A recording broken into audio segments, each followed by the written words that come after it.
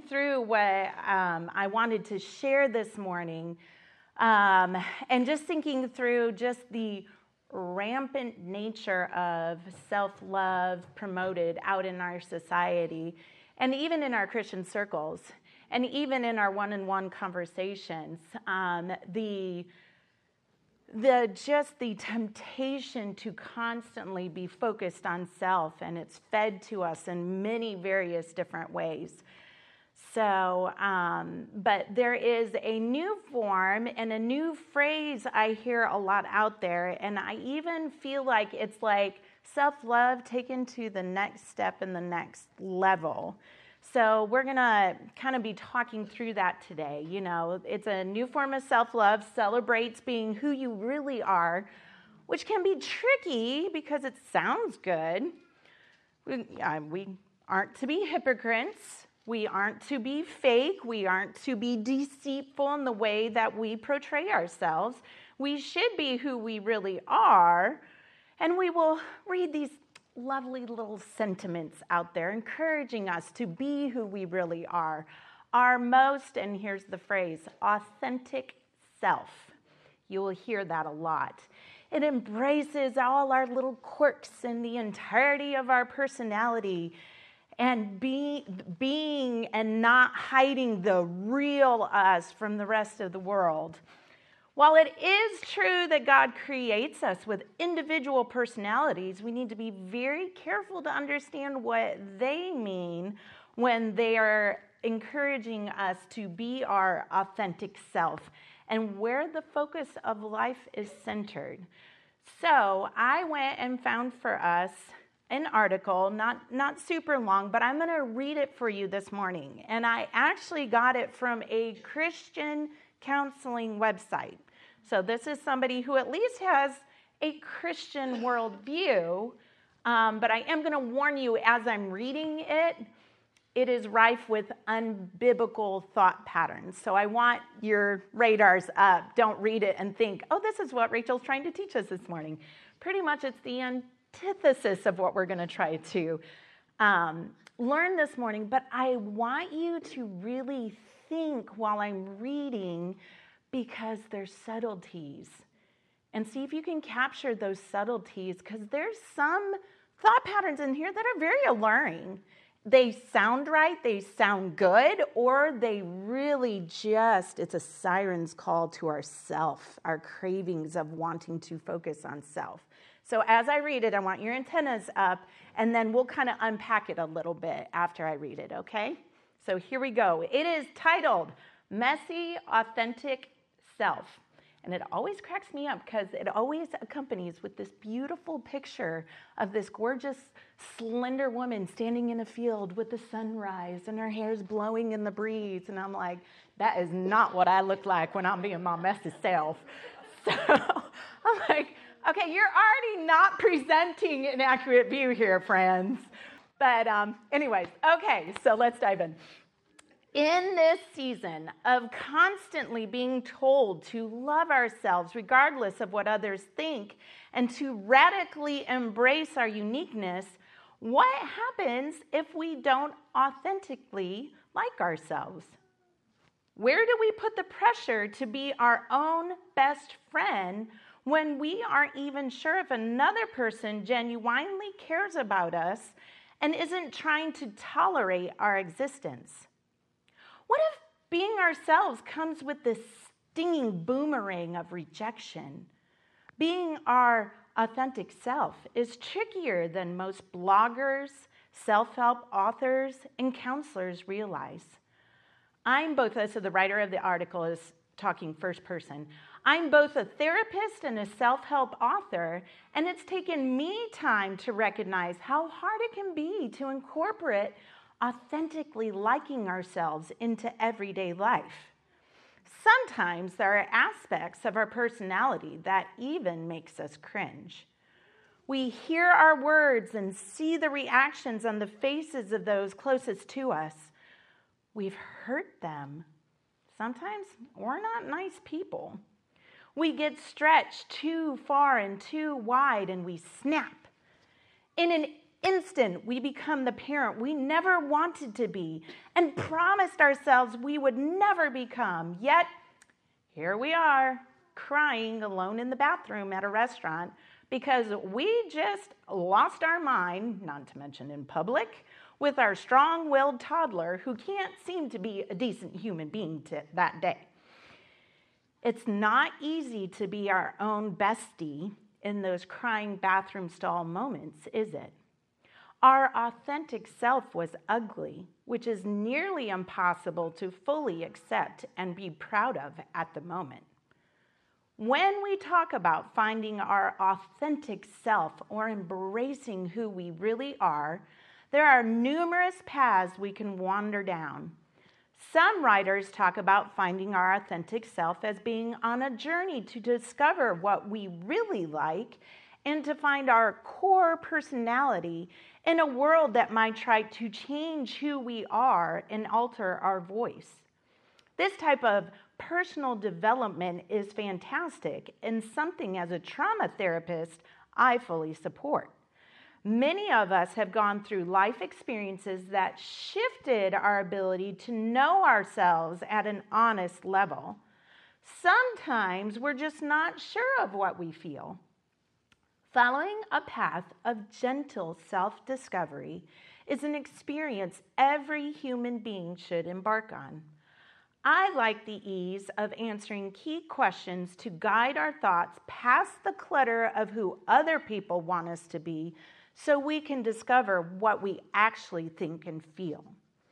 The type of authentic self-teaching that concerns me is the pressure to always be happy with ourselves in spite of the messy, chaotic world that we bounce around in.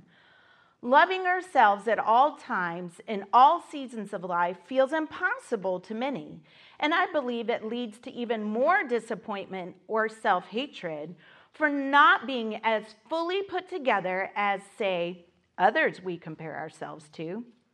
Some people really do struggle with looking at their very private inner turmoil and compare it to other less messy images of the people around them.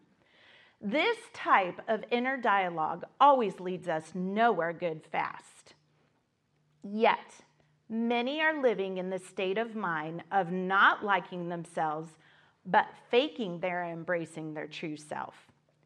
Maybe we can resolve this inner discord by fully rejecting the pressure to like ourselves all the time, in every moment, no matter what is swirling around us, and instead embrace a real-world perspective that life is sometimes a mess, and so are we.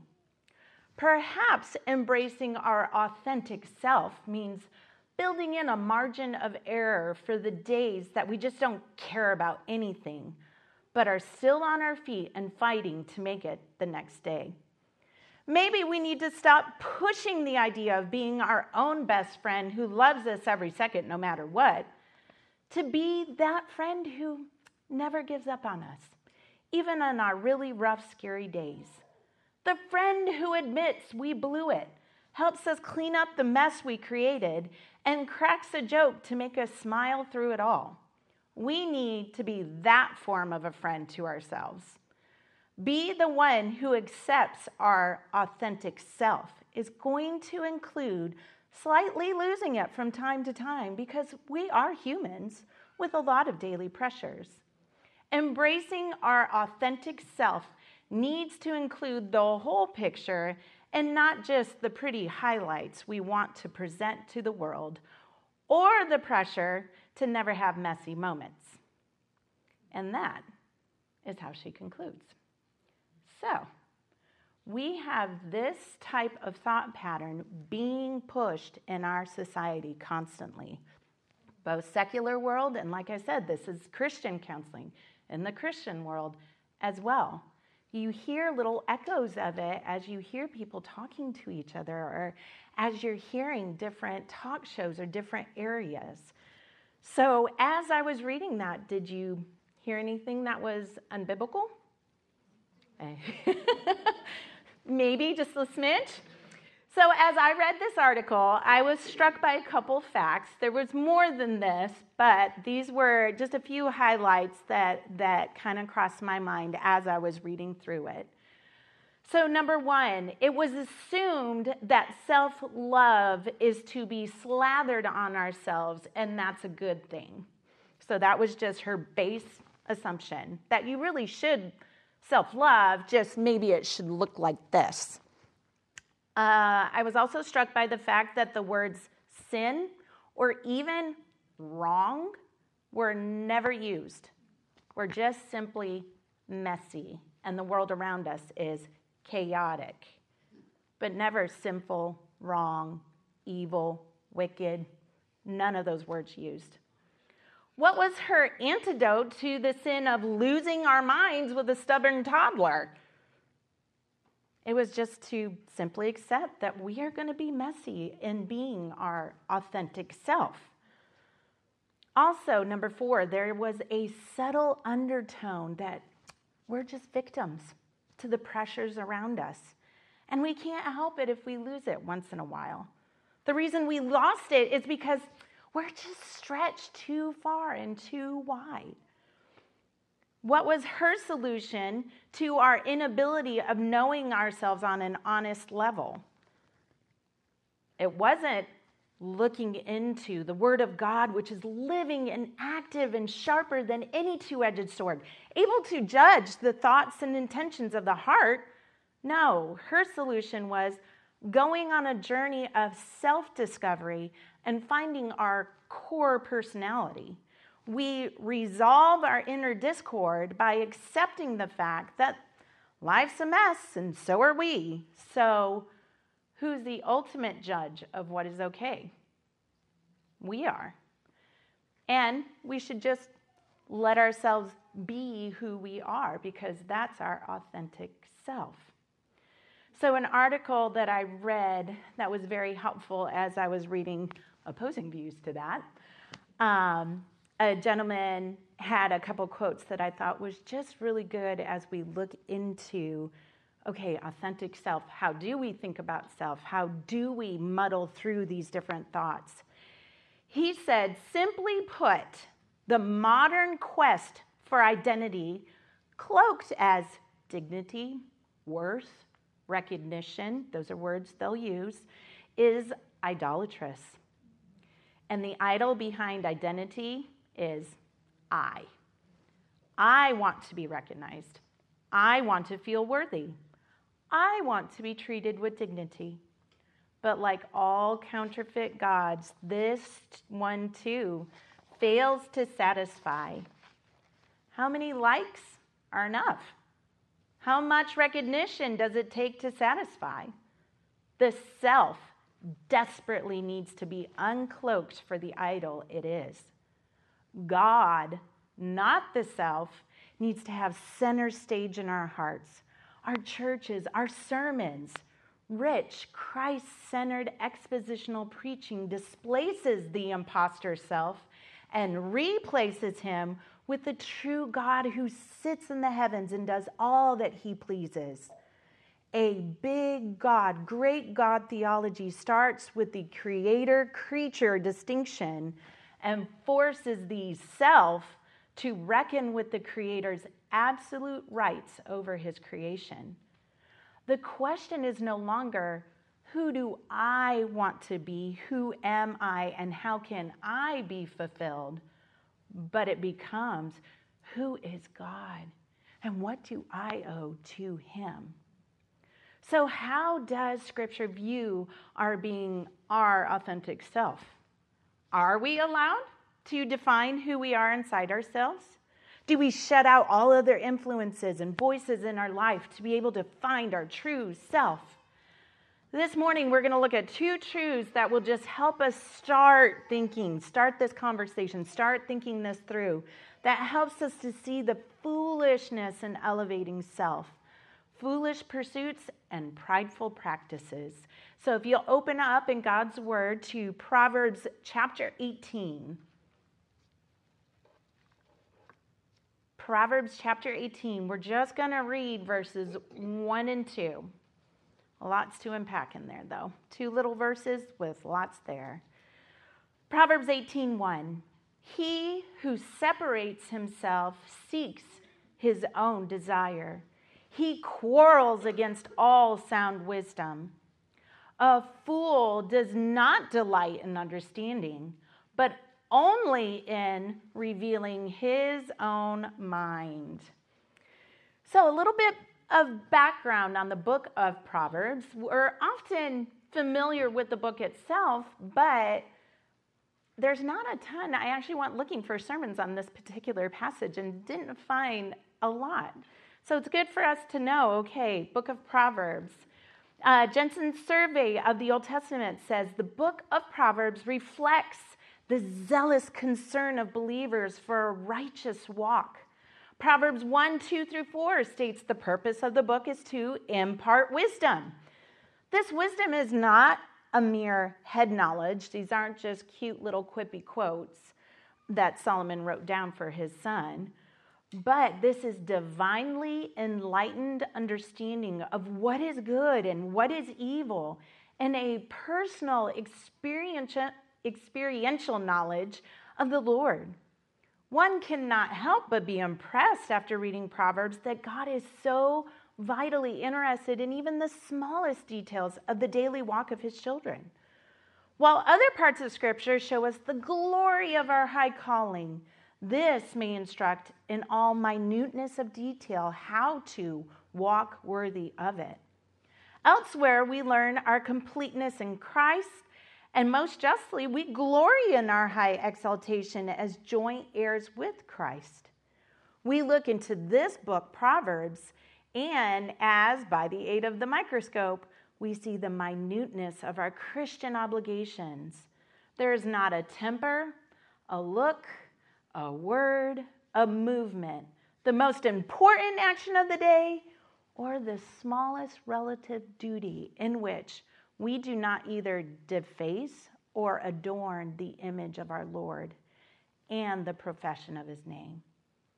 So as we move forward and as we look at these, it helps us to remember Proverbs is there to help us think through, okay, these are seemingly small things, and yet our Lord cares about the small things in our life and how even inside our internal being, our inner man, so to speak, how he is self-controlled, following the ways of the Lord. And I loved how that commentary put it. There's no great action of the day or smallest action in which we either deface the image of our Lord or we adorn the image of that Lord. So our actions and our thoughts and our heart motivations should always to be having our living sacrifice of our lives adorning that image that we are to reflect. So the book of Proverbs often uses maxims of 2 lines, parallel or contrasting statements.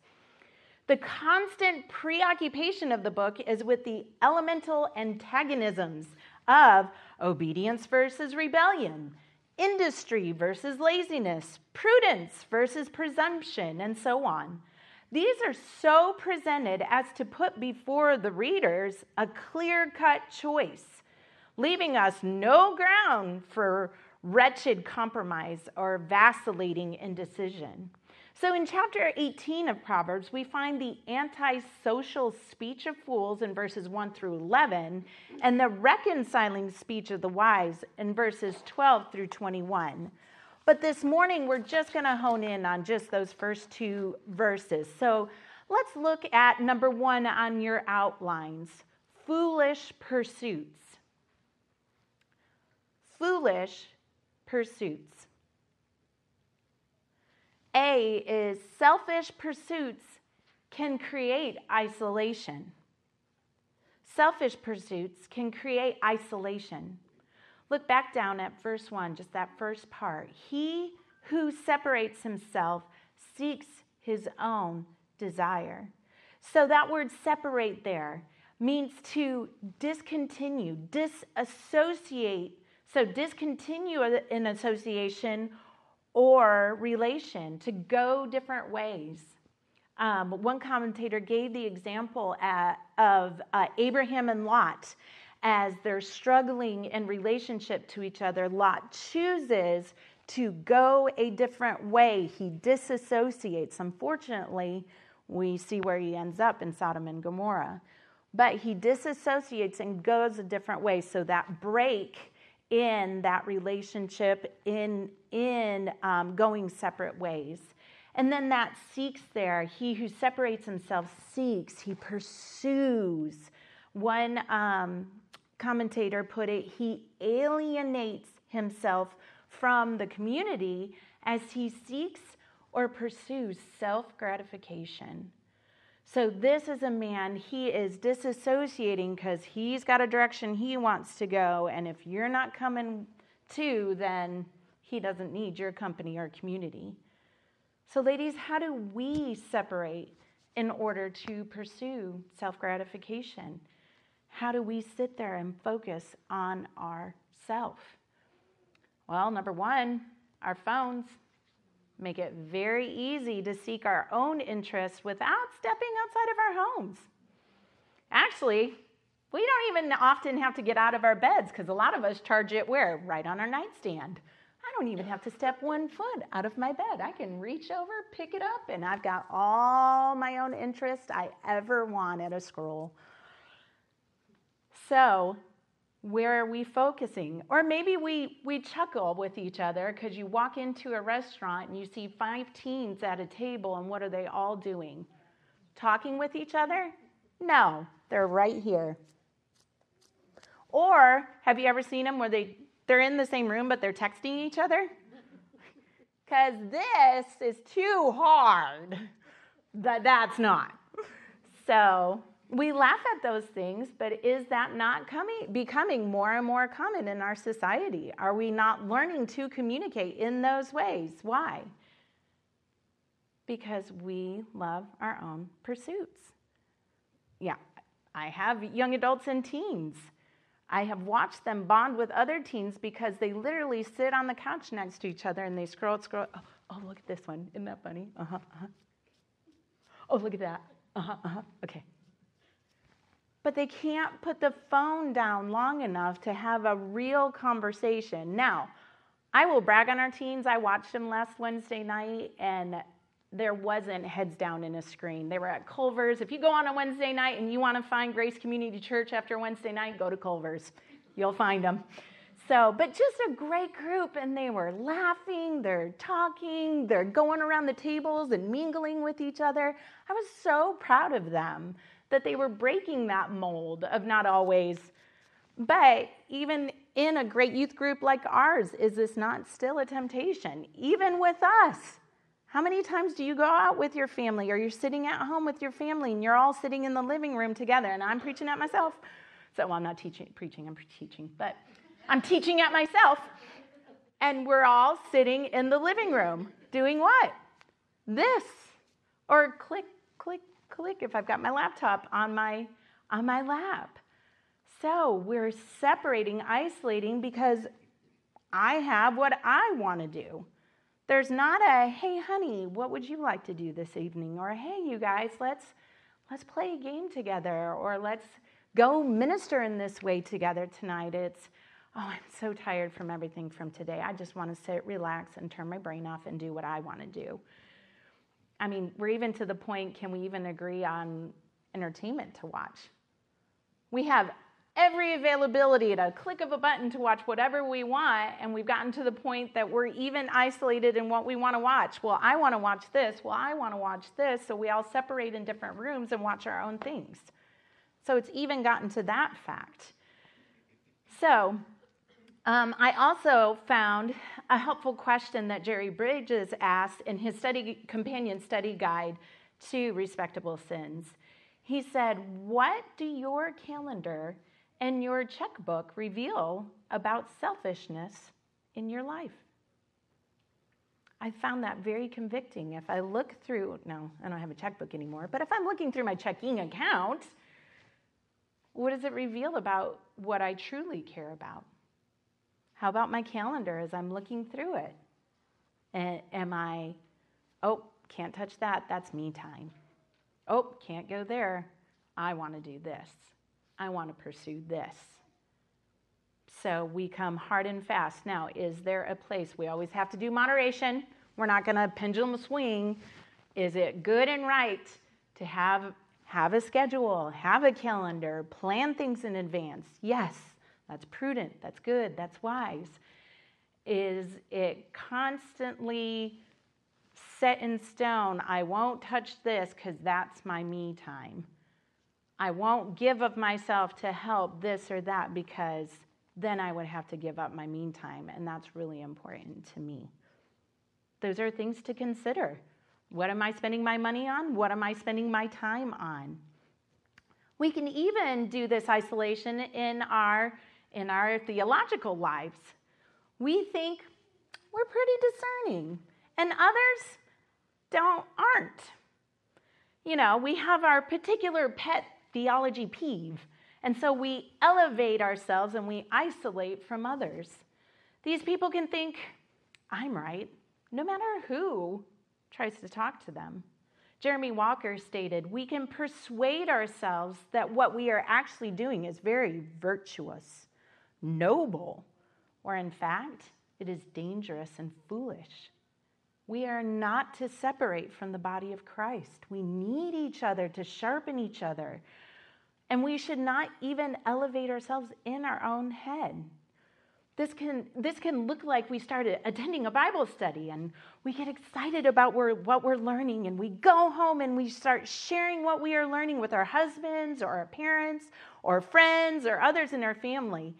And they don't get excited to the level or degree that we are excited. So what do we do in our own heads? We might have trained ourselves enough to not do it out loud, but what do? Well, I guess I care about this, but they don't care as much. No. Sit there and say, well, at least we care about Scripture and about learning. We withdraw ourselves and subtly look down at others just because they're not joining us in our pursuit of what we're learning.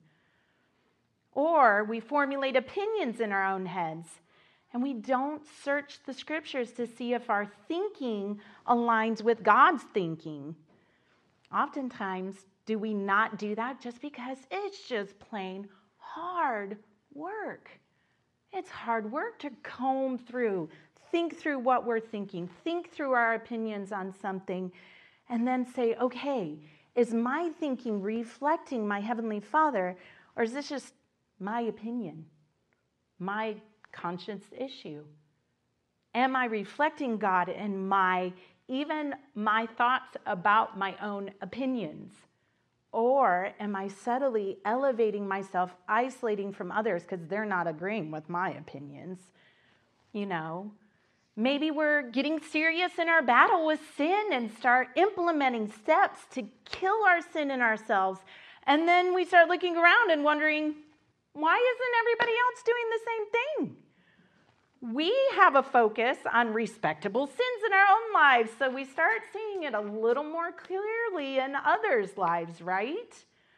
But instead of trusting that God will shape and mold people in His own timing, we kind of try to be the Holy Spirit and shape and mold people into our thinking of what they should be when we think they should be it. Instead of helping and praying for that person and bearing that burden with them and cheering them along on life's journey, we want change right now because, we're doing it in us, so why isn't God doing it with them right now? We try to do this in our families, with our children, with our husbands, because, He already knows these truths, so He really should be working on it anyway. So we'll just help Him along by reminding Him of these Scriptures often. Now, should we encourage our children and our husbands to love Christ? Yes. Should we get impatient in that pursuit when they don't change, when we think they should change? No. We pray. We humbly wait on our Lord and the Holy Spirit to work in their lives. And that's so hard. People don't grow at same speeds, same lengths. So we get excited and we want it to happen right now, but that doesn't justify our impatience on the working of the Lord. Yes, encourage. Yes, cheer others on. Yes, encourage with the word. But don't get out of sync and try to take control. Like, you need to do this now because this is what's right to do, and you need to listen to me, and this is how this is going to go. Or let's say someone sins against us or says something we don't like or agree with. So we cut ourselves off from them and avoid them in the future. We eye them with suspicion and justify our reactions instead of either choosing to forgive them, just as God, and for Christ's sake, hath forgiven us, or cover their sin and lovingly with a spirit of gentleness, confront their sin if needed. We start missing church because we don't want to see that person or deal with that difficult situation. It's just easier to sit at home and we can watch the sermon because then we don't have to deal with the difficult situations. Then habit settles in and we miss church more and more. So here's the first of the quotes that I brought home for you. A lovely gentleman named H.B. Charles was preaching down in South Lake at the conference, and he said, if you can miss church without missing church, something's missing. And I love that. If you can miss church without missing church, then something's missing. So Tom Pennington, the pastor down at Countryside, laid out that we should love the local church like Christ does, sacrificially, with a sanctifying love, a nourishing and a cherishing love. We should not focus on the hurt that's been done to us, but focus on how can we, in the middle of the difficult situations, reflect the heart and mind of Christ to our brothers and sisters. Again, that might mean forgiveness and covering of sin. That might mean loving, gentle confrontation of that sin. But it means something, and it definitely doesn't mean cutting off, isolating, and avoiding. That does not help you grow, and that helps nobody else in the body as well.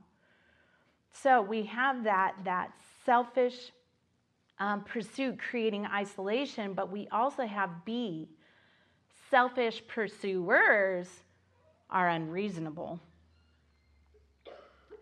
Selfish pursuers are unreasonable.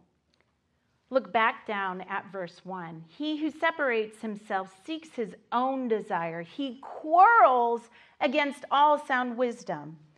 Because we think we are right, we stop listening to any sound judgment that comes our way.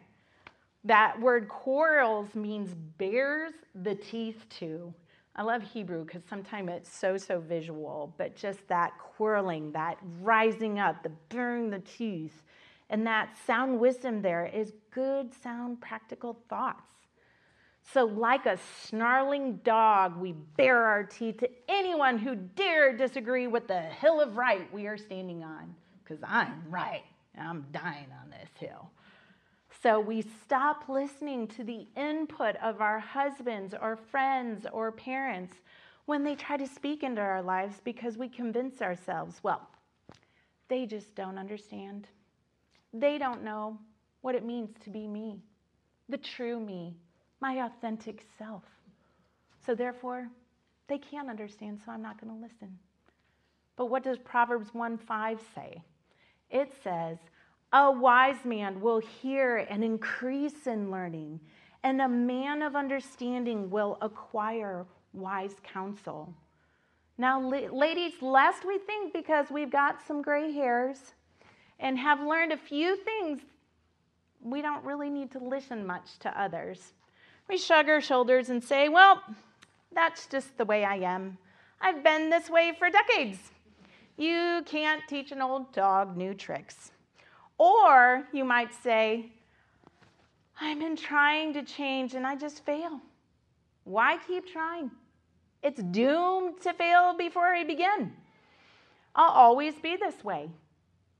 Ladies, we don't recognize the authority of God's word in our lives or the power we've been given through the power of the indwelling Holy Spirit to make changes where we need to, even in the core of our being.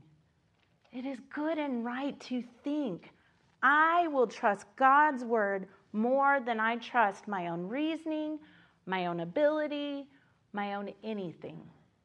He can change me. And then look back. Those of us that do have a few gray hairs, look back. Are you the same person today that you were 20 years ago, 30 years ago, 40 years ago? No. Why?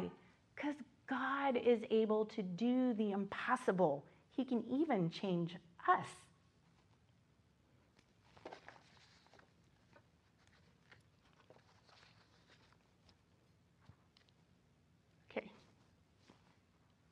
Or we've seen people use scripture to apply to other people. One common one is Philippians 2:3-4, which states, do nothing from selfishness or empty conceit, but with humility of mind regard one another as more important than yourselves. Do not merely look out for your own personal interest, but also the interests of others.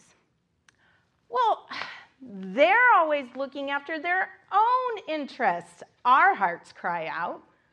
Wives can use this against their husbands or people with each other at church without stopping to realize this scripture is intended for us to apply to ourselves, not to take and go around and apply it to other people. Now, is it biblical truth? Yes. But we should stop making lists of how our husbands don't seek to look out for others' interests, but only for their own. And maybe we should start making lists of how we are doing the same thing by not taking steps to help our husbands look more like Christ. If we did, we might be a much more content, humble person. So a lot of times, in the counseling room, we'll hear, well, Philippians 2:3-4 says they should look out for the interests of others, but he's not doing that for me. So they take scripture and use it as an accusatory thing instead of going, how does this apply to me? How am I not considering the interests of others? Jerry Bridges said in our chapter, the selfish person is not only indifferent to the needs of others, but actually expects them to meet his or her needs and desires. So not only do we have foolish, selfish pursuits creating isolation and unreasonableness, but also, number 2, we have prideful practices. Prideful practices. Look down at verse 2. A fool does not delight in understanding. So let's stop and just do the first part of that little pair. A fool does not delight in understanding. A on your outlines. A fool has a closed mind. A fool has a closed mind. That phrase, does not delight in, a fool does not delight in understanding, means he rejects it or he detests it. And the underlying Hebrew under the word understanding is listening to the wise. So a fool rejects or detests listening to the wise. What does Proverbs 12:15 say about that?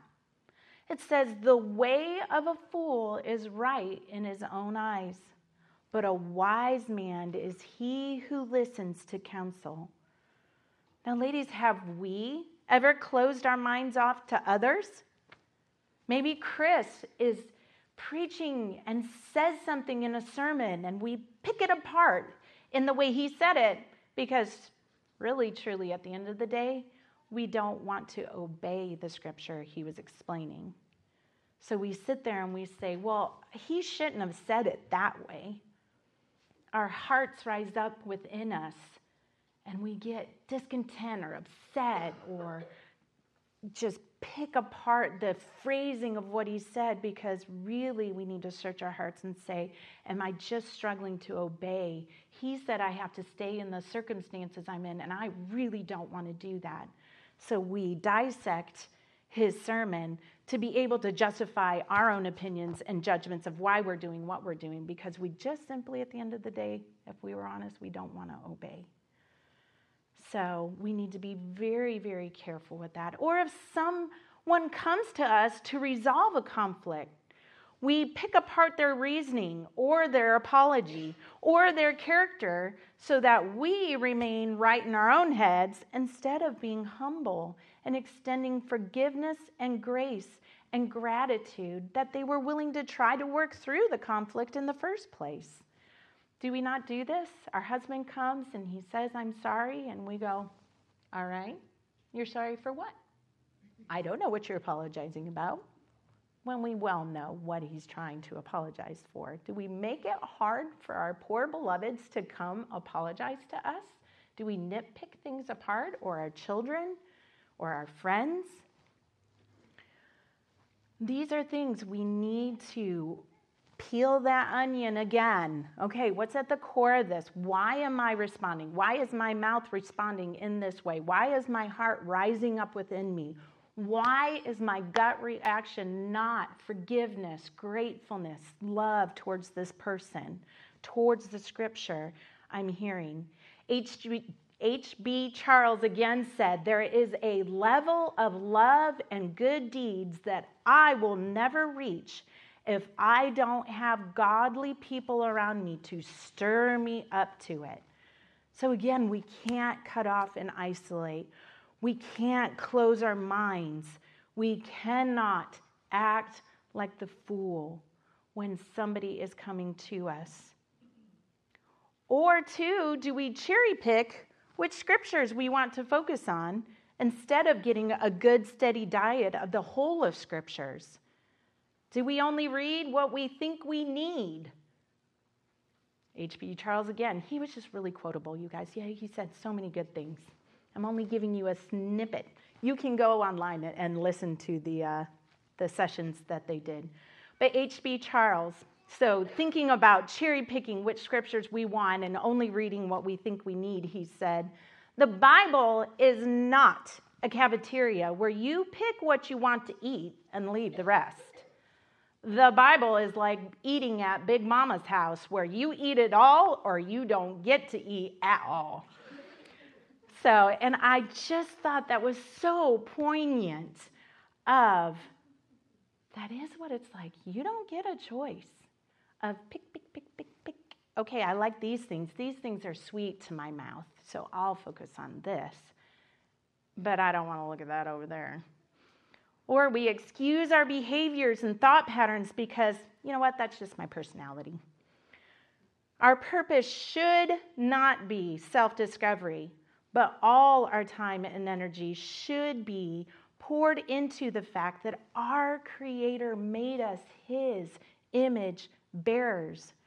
We are to be about the business of discovery of who He is and how we can best reflect His character in the circumstances that He has placed us. Self needs to be set aside in loving obedience to His word. Our focus should be looking up, not looking in. No more morbid introspection where we stare at our own belly buttons all the time. We need to be looking at Christ, who has the living word, who is the living water. That's where our focus should be. So, we have the fool who has a closed mind, but we also see the prideful practices of a fool having that closed mind, but it also shows B, a fool who has an open mouth. So a fool that has an open mouth. Look at verse 2. A fool does not delight in understanding, but only in revealing his own mind. Ladies, is this not where American society especially lives? We delight in closing our minds and opening that mouth and making sure everybody around us knows exactly where we stand on things. This is a contrast to the Proverbs a few verses before. If you still have your Bibles open, look just a couple verses in the last chapter, Proverbs 17:28. Notice the contrast here. That verse says, even a fool, when he keeps silent, is considered wise. When he closes his lips, he is considered prudent. So here we have the direct opposite, the Proverbs helping unfold and unpackage that for us. That fool is he doesn't delight in understanding, and there's an understood there, but does delight in only revealing his own mind. So the fool's counterproductive talkativeness proceeds from his lack of insight into the damaging effects of his speech and self-control over his emotions, and from his being wise in his own eyes. Ironically, the fool aims to let his heart expose itself, but it exposes what he did not intend, namely his folly. So when he opens his mouth, he thinks, I am just going to let it all out there because people need to know what I think. I need to have a voice. And yet when he expresses himself out of the heart, the mouth speaks. So he shows his folly. Jerry Bridges said, the person whose attitude is, I can just say what I think and let the chips fall where they may, is selfishly inconsiderate. This person is completely indifferent to the possible embarrassment, humiliation, and put down feelings of others. He is concerned only with expressing his own opinion. Our society would label that as being authentic. But a biblical view would really say that's just really being prideful and selfish. Now, how many times have we had a conversation with other people, and instead of truly taking the time to listen to them for the purpose of understanding what they're trying to say, we're too busy in our own minds formulating a response, and we're patiently waiting for them to stop talking so that we can say what's in our heads, right? Or how many times do we talk to ourselves in our own heads without any restraint? Again, because we want to look good in front of others, we'll let loose in our noggins. It won't come out in the mouth, but we're ranting up here, and we're listening to ourselves. We're not preaching God's truth to ourselves. We're just listening to what we have up here. Do we value our own thoughts and our opinions that we rush to share them on whatever social media platform we choose? Do we rush to chime in on someone else's rant instead of carefully considering before we start typing? Is the world better off not knowing our opinions? Are we taking time to consider that what we're about to say, is it wholesome? Is it helpful? Is it humble? Ephesians 4:29 is a really good verse to plaster everywhere. Let no unwholesome word proceed from your mouth, including your fingers as well if you're typing on a computer screen.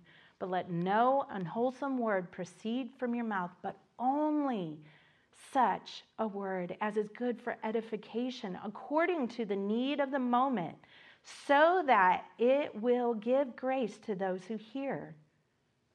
Ladies, we need to abandon any selfish pursuits that isolate us from the community that God has provided to strengthen our walk with Him. And we should carefully consider if we have prideful practices of having a closed mind and an open mouth. Are we subtly allowing the foolishness of elevating self creep into our everyday lives? But you might ask, but Rachel, what about the days where I do lose my mind with my stubborn toddler in the middle of a restaurant and we find ourselves crying in the bathroom stall? Do we hug ourselves, wipe our own tears away, and accept who we are as our authentic self? Or Instead, should we turn to the practical list? I'm doing this as a review. That practical list that Jerry Bridges laid out for us in dealing with our sin and our thoughts centering around self. So what were those steps? Does anybody remember? Say it loud. Great job. Apply the gospel. Depend on the Holy Spirit. Good. Recognize your responsibility.